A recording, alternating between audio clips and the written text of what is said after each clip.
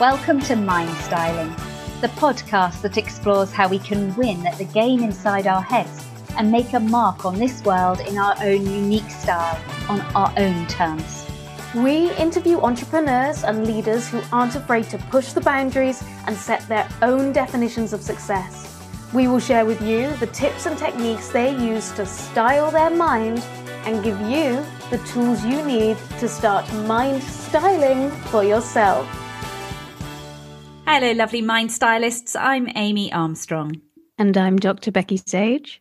And today we're discussing Alison Wood's top tip, which is add in your opinion to any advice you're given. It is not fact.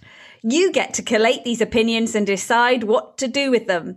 I loved Alison's interview, Becky. Thank you. I loved it too. It was fun. Oh, she's a cracker. Absolutely fantastic. And I love it. This idea of in your head, every time someone gives you advice, then saying in your head, in your opinion. Yeah. It's a permission, isn't it? It's a permission for you not to take on everyone else's priorities. Absolutely. And I think it's incredibly relevant to people who maybe don't belong to the same type of demographic that you're used to seeing in business, in innovation. I think particularly as we're seeing more innovative business models come up, more purpose-driven businesses, a move away from like what business success is, in terms of traditional ways of looking at it. Because I've got to tell you, I wish I'd have had this advice. Because when I was first in the startup, I honestly thought that everything I was told, I mean, I didn't think it, but I was just absorbing everything because I was learning, I was growing, I wanted to make the business a success, and I didn't have my own self-worth. I didn't have my own self-confidence around doing it because it was the first time I'd done it. And so I found that I would actually use advice, teaching as it was comfort to me. It was framework, and it wasn't very helpful a lot of the time. So it was so interesting because I would actually really lean into it when people were giving me advice and be like, well, how do I make this work? And I wish that I'd have trusted myself more and given more space for my own opinions earlier on, and recognized that there isn't this kind of status thing. Just because this person isn't me doesn't mean they know better. In fact, they probably don't know as well about my business as I do. So, whereas I kind of have definitely grown up with the assumption that everybody else knows better than me about anything. And so, I think especially when somebody speaks louder, especially when somebody speaks with authority, you're, oh, okay, then that must be true. Well, and absolutely. And if we think about it, a really good way to accelerate your business, to build it on strong foundations, we know is to have trusted advisors. We know that a business review panel are the experts from a variety of different sources, a lawyer, an accountant, someone who's been in this type sector before.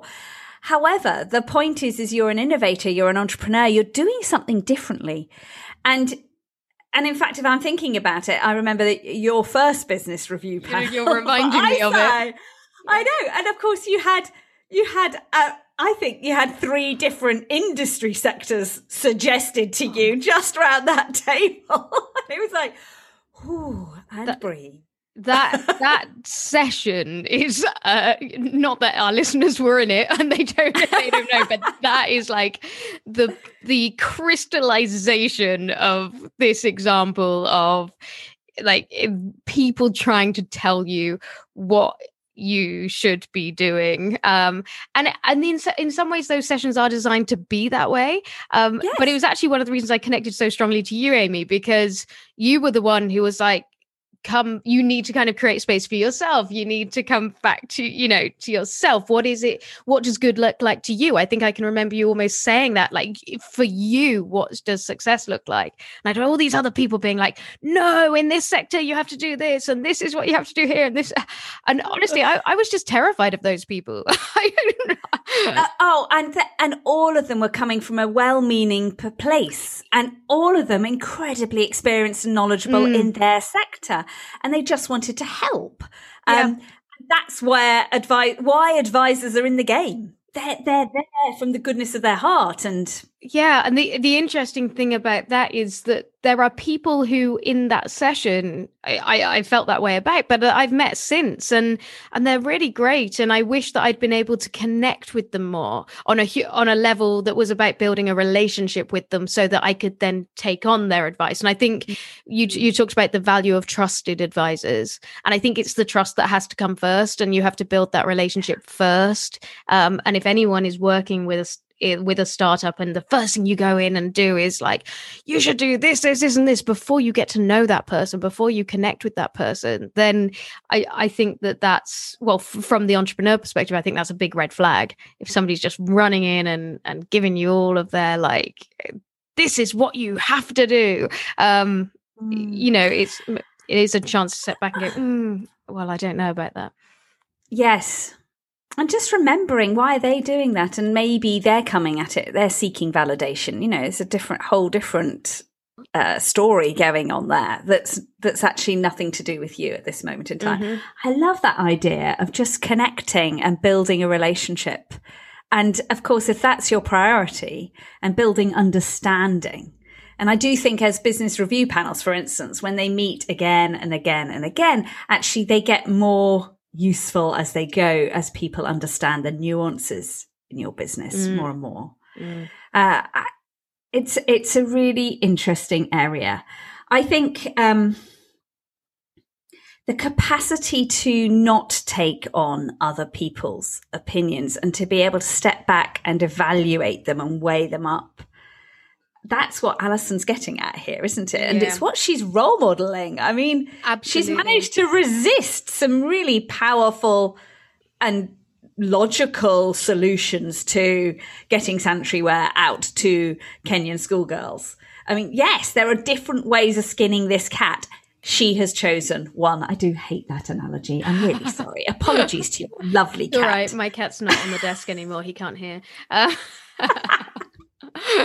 But I think you're absolutely right. And we were reflecting on this beforehand, and you said that it really came down to Alison knows her core values and she knows her core mission so well that she's able to kind of bat off some of those things. But even in the course of our conversation, she recognized that wasn't always the case, and that there was a lot of questioning, and one of the things I really loved about what she was talking about, and I think probably plays into this and her sense of knowing what good looks like, is that she's created a vision that she can see, that she can fully believe in. And she said she's created kind of more than one vision. And I thought this was brilliant, because often in our heads, our visions are so removed that you can't always connect to it, and you can't always use that as a kind of guiding light. It's, because it's so far away. And I think because she had this, that she'd shaped this vision that was about, this is the next steps. And she was able to use that as her anchor point. And so, again, I feel like, I don't know, she didn't really describe how she'd done this, but it feels like she's created a lot of space, both to collect, all these different opinions and these ideas and to shape things, but also to kind of be quite mindful about what that vision is and what's a vision that she can buy into. And she really did say in the interview, I wouldn't be able to connect to that if it was too big. I wouldn't be able to, I think her vision's still pretty big, and it's definitely aspirational, but it's manageable and she can see it. And I think that's the point where you can go, well, then it's quite easy to shrug off those other things, because you have got that really strong core in terms of what it is you're trying to achieve. I think actually I'm just being reminded of Lencioni, The Advantage, and he talks about this core mission, this purpose, the pole star. But then, of course, you need to have your strategic objectives, which are probably just 3 key things. And then you need your thematic goal. What is the priority right now? And And I think that's one way. It's not necessarily the only way, but it's one way of building a detailed picture that gives you stepping stones to the moon, or your pole star. Because actually then you can just say, no, this year, well, for Alison, it's all about sales in the UK. If that's it, then we're saying yes to UK and no to everything else. And that sort of clarity of purpose in the immediate time is so important when you've got, and Alison used that wonderful analogy earlier on in the interview about this box. And she goes, and so all these people, I've collected all these different things from different people and I've put them in my box. And now I'm looking through them and I'm going, oh, actually, Becky, you can have that back. Yeah. And Amy, you can have that back. And yes, I'll keep this one. And I love that. Just, it really resonated with me. Yeah. Just this lovely idea of actually handing other people's priorities back to them and saying, I respect you for those. I love them. It's great. And it's yours. Yeah. It's not mine. Yeah. It takes a lot of courage, actually, to be able to really buy into your own mission and vision, and to break it down into those bite-sized steps and to hand back those perspectives. I think it really takes, like I said, courage and strength in yourself to be able to say, this is the path I'm taking. Yes. And of course, as an entrepreneur, you're always learning. And I do really buy into learning as a key metric, a key measure of success Absolutely. For so many years. Life. Forever. Yes.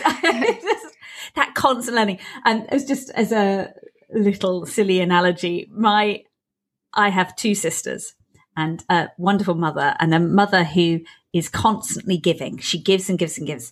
And what she's giving is usually stuff.